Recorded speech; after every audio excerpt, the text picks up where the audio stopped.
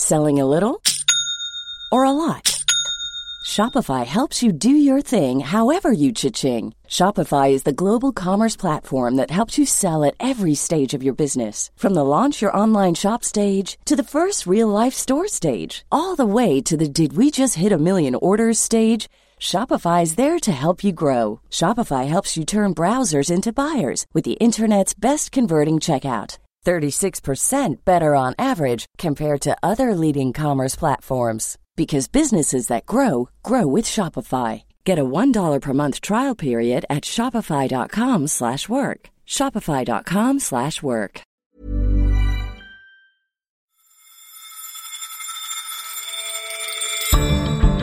Hello, and welcome to Money Talks, The Economist's weekly podcast on business and the markets.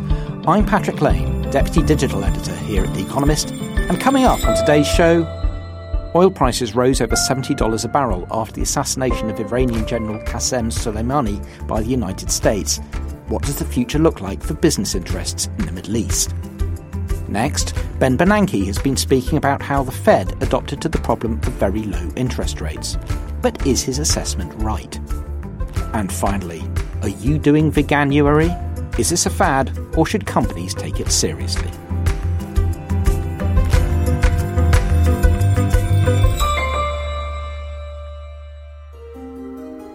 The prices of oil and gold initially soared after the killing of Qasem Soleimani. The Iranian general was assassinated in an American airstrike, and the turmoil resulting from his death has caused ripple effects across financial markets.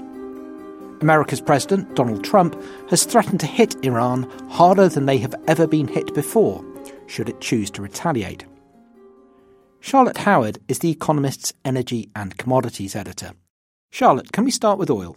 How did the markets react to General Soleimani's death? There was a big jump in oil that was commensurate with the jump that we saw after the very large attacks on Saudi oil infrastructure in September, which knocked out temporarily about half of that country's output, about 6% of the world's production.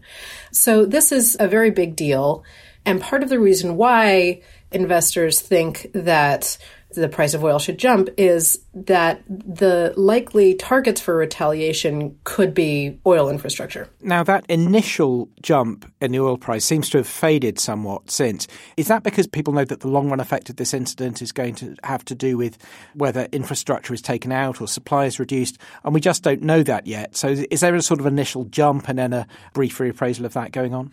Well, it's interesting. Over the course of 2019, you saw the market react sometimes to geopolitical events, but was remarkably calm about the array of risks that the oil markets faced. So, for instance, the attacks at Abqaiq in Saudi Arabia in September were massive, but there had been a series of other things going on, both within Saudi Arabia with continued attacks on Saudi pipelines, airfields, different parts of Saudi Arabia's oil industry and oil infrastructure, as well as a lot of tension near the Strait of Hormuz, which is the biggest global choke point for oil transport in the world. About 20% of the world's oil passes through the Strait of Hormuz in 2018 with seizures of different tankers. And it was really quite a remarkable year. And yet the price of oil remained relatively low. Investors kind of shook off this series of risks. So I think you're seeing that a bit again now,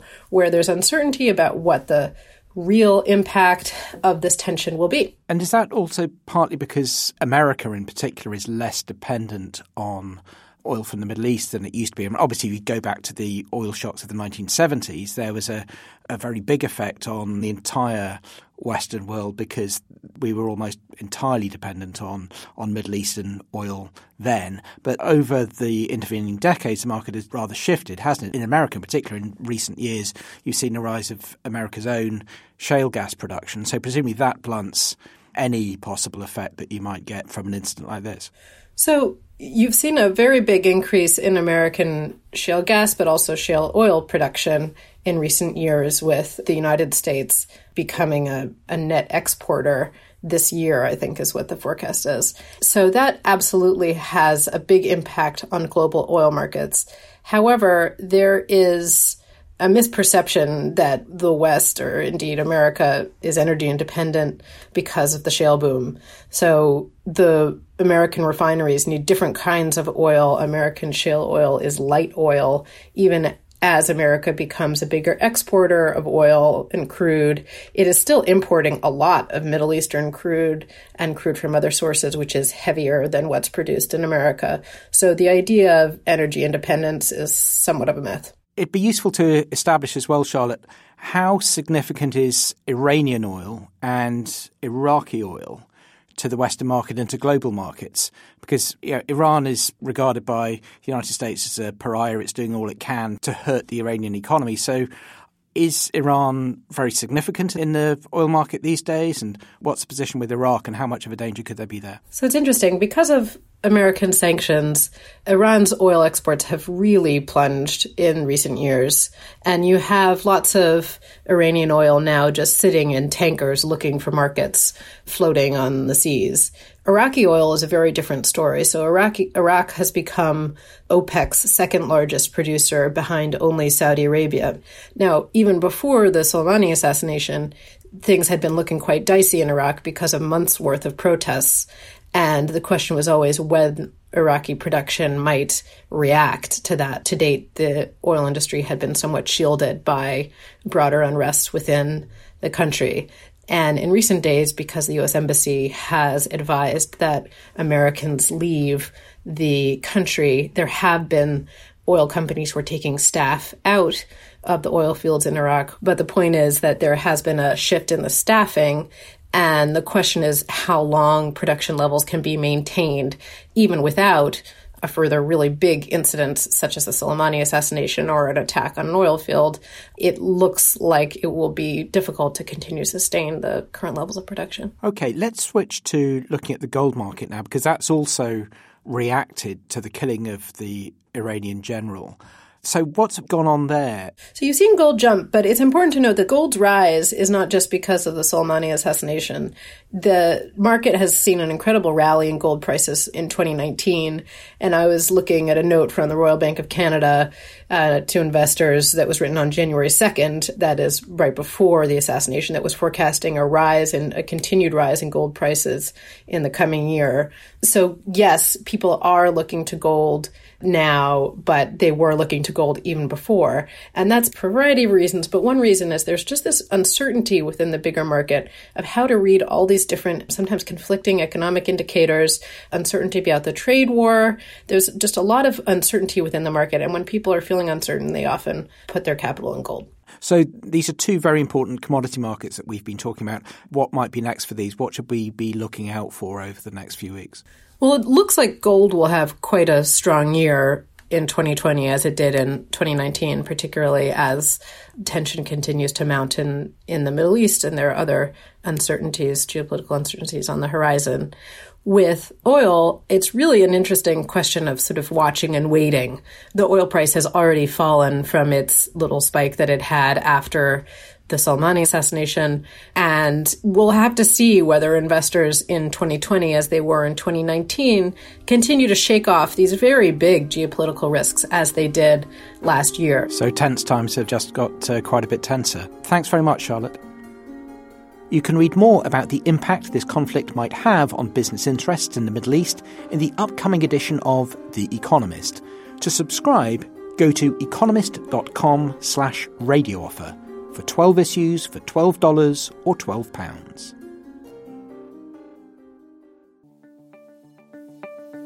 How do you manage economies in a world of very low interest rates? It's a question Ben Bernanke has been trying to solve. He was chairman of the Federal Reserve between 2006 and 2014, and so was in charge when the great financial crisis of 2007 to 2009 broke. This year, Mr. Bernanke is president of the American Economics Association. He laid out his solutions in his presidential address at its annual conference in San Diego, and his speech caught the eye of Henry Kerr, our economics editor. Henry, what did Ben Bernanke have to say? The context of his speech is a look back, really, at economic policy during the last decade. When Ben Bernanke was in charge of the Fed during the financial crisis, he had to stimulate an economy that was doing very badly. Typically, central banks do that by cutting interest rates, but this has been getting harder and harder for central banks to do because interest rates are so low. They're close to zero, below which they can't fall very far. And this fall in interest rates, which is causing problems for central banks, is a long-run phenomenon. First, there has been a downward trend in nominal interest rates since 1980, globally as well as in the United States. This downward trend reflects the conquest of inflation, but it is also the result of demographic and technological changes that have increased desired global saving relative to desired investment, thereby reducing equilibrium real interest rates. Low nominal interest rates now appear to be part of the long-term financial and economic environment, even when monetary policy is at a neutral setting. The second point is that monetary policy historically reacted aggressively to recessions, with cuts to the funds rate typically exceeding 500 basis points in downturns. But third, since about 2000, the Fed has been increasingly running out of room to cut its short-term policy rate. Rate cuts after the 2001 recession brought the funds rate down to 1%. And in the deep recession that followed the 2007-09 global financial crisis, the policy rate fell nearly to zero and remained there for 7 years. In central banking lingo, policy was constrained by the effective lower bound on the short-term policy interest rate, usually taken in the United States to be zero. Rates today are no longer at zero, but remain below 2%. So here's the new challenge for 21st century monetary policy. And Henry, how did Ben Bernanke try to meet that challenge? Well, after the financial crisis, the Federal Reserve used two monetary policy tools, really, other than lowering interest rates to try and stimulate the economy. One was quantitative easing. That's where the Fed buys bonds in an attempt to drive down long-term interest rates. And the other is forward guidance, the idea that if the central bank talks more about how it might act in various circumstances or how it plans to act or how it would act if certain things happened, then that will help financial markets today and provide a stimulus today. Okay, the work that he was presenting in this speech was basically an appraisal of how those tools had worked for the Fed and how effective they were. So what was his conclusion? Well, he looked at the experience of the past decade and he said that these unconventional tools, forward guidance and quantitative easing QE, could provide stimulus equivalent to about a 3 percentage point cut in interest rates. Now, that's quite a lot. In a typical recession in the past, the Fed has cut interest rates by 5 or 6 percentage points. So he said, according to the experience of the past decade and the simulations he ran, you can get about half that stimulus from these unconventional tools. So that means you've got basically quite a bit of extra room for policy that you didn't think you had until the crisis came along. You had to try and come up with these new tools. So that sort of eases the problem of what economists call the zero lower bound, hitting zero interest rates or not wanting to go too much below it. But that problem still exists, right? It doesn't go away altogether. Exactly. So you've got 3 percentage points worth of firepower, if you like, from these unconventional policies. Typically in a recession, you'd want 5 to 6. So if your interest rates are really low, say if they're at 1, then you've only got a total then of 4, haven't you? So that's still not enough. So it doesn't entirely get around the problem of the lower bound on interest rates. And that was the ultimate conclusion that he drew, that if your interest rates are in the range of 2 to 3, you're probably okay because you've got those alternative policies in the locker. If they're much lower, then you've got a problem and then you've got to think deeper about other routes you might take. Yeah. And another interesting thing I thought was that there's economics being economics and economic policy being economic policy. Things don't stand still. So the way that market participants reacted to what the Fed was doing changed over time, didn't it? Particularly with quantitative easing. They came to anticipate it. And also the Fed got better at using forward guidance and communicating. So those dynamics were part of the story too, weren't they? Yes, the policies interacted and it may have been helpful for the Fed, but it's made it a little bit tricky for researchers trying to work out how much of an impact QE has. When you're thinking about how much firepower QE gives you, there's this curious thing. According to lots of sort of baseline economic models, QE isn't really meant to work. So you're dealing with a tool where you think it might work, so you think the models aren't capturing everything, but you're not really sure how much of an effect it will have. And in fact, I think Bernanke himself once said that the problem with QE is that it works in practice but not in theory. So you have to look back and see what's actually happened to figure out what effect it's having. And just to complicate matters a little further, of course, this hasn't been a problem that's faced only the United States. This is a general problem of Western economies and Japan too. So you've got central banks in the Eurozone, elsewhere in Europe, Japan, Britain, all facing a very similar problem. But to what extent do his conclusions carry over from the Fed to those other central banks? Well, not too easily, unfortunately, for those other central banks, primarily for the simple reason that interest rates are much lower in those economies. I mean, Japan's been struggling with the zero lower bound on interest rates for decades. And today it has long-term interest rates even that are below zero. So when you're talking about policies like QE, which are meant to reduce the long rate, well, it's no good if your long rate is facing the same problem as the short rate, which is that it's really close to zero. So it doesn't apply easily there. A similar thing can be said in the Eurozone. In Britain, the curious thing is that the sort of fancy economic models say that interest rates should settle at a level that is higher even than in the US. But of course, at the moment, rates are lower than in the US. And so if you're saying you want 2 to 3 percentage points of sort of regular firepower coming from the short-term interest rate, the only place where in the big rich economies where you can say, OK, that really gets you off the hook is America. And even there, it's borderline. Everywhere else, interest rates are too low. So you've still got to think about what other than QE and forward guidance you might do if Ben Bernanke's analysis is correct. OK, and when you get into that territory, when QE and forward guidance aren't enough, what can central banks and governments do at that point? Well, there are a couple of options. One is to take interest rates negative, as has happened in Japan, as has happened in Europe. It's unlikely that get you very far. The main obvious alternative for stimulating your economy is not to rely so much on monetary policy, but instead to use fiscal policy, basically to get the government to spend more, tax less, run a bigger budget deficit to stimulate the economy. The problem with that is it runs into all sorts of political economy questions. How do you organize your fiscal stimulus so that it's the right size? So it's a little bit of a trickier path to go down to say you're going to use fiscal policy to manage the economy, because the historic judgment has been that it's better to use monetary policy because it's not so politicized. To return to where we started then with the United States and Ben Bernanke, Bernanke was the architect of these unorthodox policies in the United States when he was chairman of the Fed. In his speech, in a way, he's marking his own homework, isn't he? Is he too fair to himself in his conclusions? I think it's fair to say that in the past, Ben Bernanke has not been hesitant about defending his record.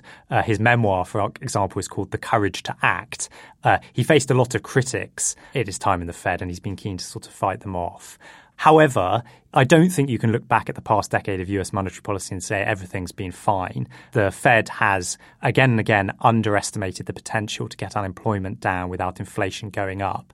So to the extent the message is, well, QE and forward guidance worked okay in the 2010s and they're going to be okay in future, I'm not sure that's quite right, because really when you look back at the 2010s, you think monetary policy should have been more aggressive, so it didn't perform that well. That said, I've got no basis on which to criticise his estimates of the precise impact that QE and forward guidance had in the past.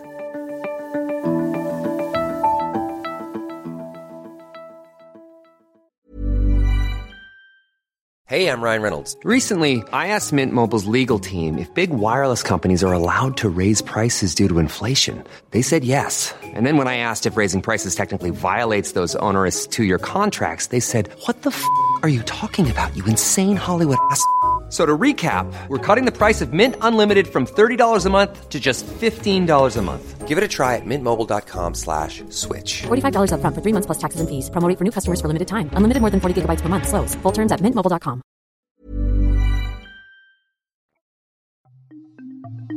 It's the start of another year, which means that people around the world have made New Year resolutions. Of course, they don't always keep them. but one recent Ipsos poll showed that 1 American in 12 had resolved to be more conscious about the environment in 2020. And awareness about the health of the planet is surely on the rise. Our Schumpeter columnist, Henry Trix, has been looking into how much this has been affecting consumer behaviour and therefore how companies are having to respond. Henry, how real is this change? It's a phenomenon that has been affecting consumer behaviour for a year or two now. And particularly this Christmas, I felt personally that there was a kind of a climate Grinch hanging over this Christmas. The sort of pressure on all of us not to eat meat, not to fly, to be very careful with the presents that we give, how throwaway are the items of clothing. And it's been given impetus, I guess, over the last year or so by the likes of Greta Thunberg, who has made quite an issue of this idea of shame, that we should be ashamed of certain things that we do that may hurt the climate. And I suppose travel's the most obvious of those. I mean, while we're on the subject of a Swedish activist, there's a Swedish word, flugskam, which has pretty much become part of the English language almost, meaning flight shame. And there's another word meaning train boasting, I think. Go on, Patrick. Have a go at saying I think it's tugskrit or something like that. But anyway, travel is the most obvious example. Is this actually showing up in actual flight miles and in airlines' responses? Yes, it is. In Northern Europe, which is where flight shame is most prevalent, you can see, you hear airline bosses basically saying that they are aware of slowdown in passenger traffic simply because of this phenomenon. What's quite interesting is that this is not just a phenomenon of the sort of the Western world. In a survey that UBS recently did, China came out as one of the highest countries where people who fly regularly were saying that they are actually reducing the number of flights because of flight shame. And what about going beyond travel? I mean, food was one you mentioned in particular. I mean, we've seen people at least talking about veganism or reducing the amount of meat they eat. How's this showing up as well? Well, it's showing up, I guess, in things like the way that McDonald's and Burger King have introduced plant-based burgers, and just a general sense that people are moving away from milk towards sort of milk alternatives. So let's just say soy drink or almond drink or whatever. There's been a couple of big American dairies who've gone bust as a result of this. And that suggests too that there's more to this than just a fad. I know we started this off slightly facetiously by talking about New Year's resolutions and so on. But, if you've got companies that are going bust as a result, that suggests that this isn't just a fad. There's a real change in consumer behaviour going on underneath all this. Yeah, companies are taking it very seriously. I mean, the fashion industry is one that produces actually far more emissions than, say, the airline industry. We've had, incredible growth of fast fashion and the turnover of collections and whatever over the last few years. And suddenly it's kind of coming to a bit of a screeching halt. And you have companies like H&M and Zara, which are basically joining forces to try and find a way of making fashion less throwaway and less dirty. So companies, I think, are aware now that consumer sentiment is so delicate and so volatile that they have to really pay attention to this. And also, it's a big marketing advantage for them if they can come up with sort of green products, if you like. If they can come up with products that do you good, feel good, etc., then they're going to win over new customers. The fast fashion one strikes me as a bit, contradictory or paradoxical because it's aimed at young people. And yet the environmental consciousness, of course, one also associates with young people. Now, of course, obviously not all young people are the same and so not all, middle-aged men are the same.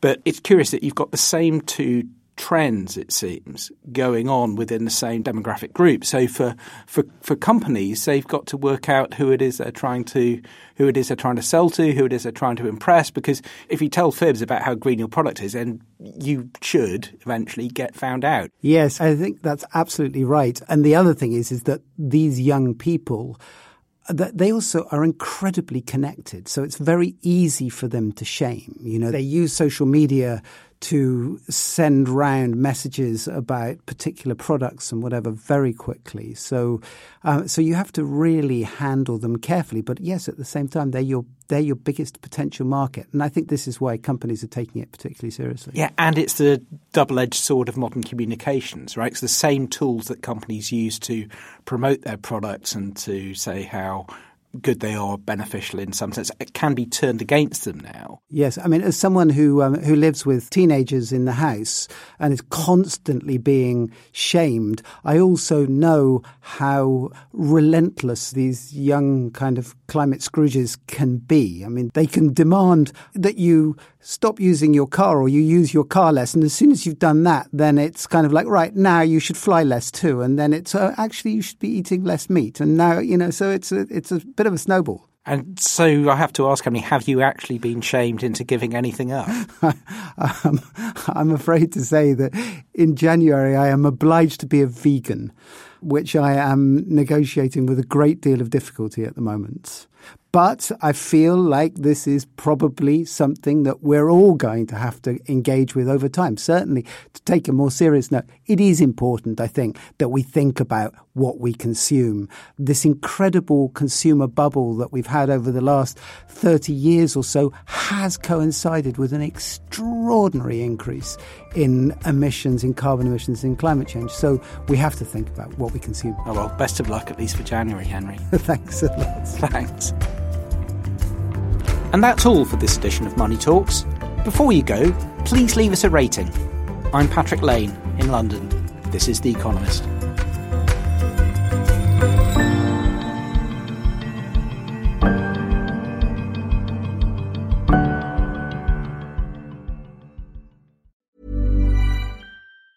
Planning for your next trip? Elevate your travel style with Quince. Quince has all the jet-setting essentials you'll want for your next getaway, like European linen, premium luggage options, buttery soft Italian leather bags, and so much more. And it's all priced at 50 to 80% less than similar brands. Plus, Quince only works with factories that use safe and ethical manufacturing practices. Pack your bags with high-quality essentials you'll be wearing for vacations to come with Quince. Go to quince.com/trip for free shipping and 365-day returns.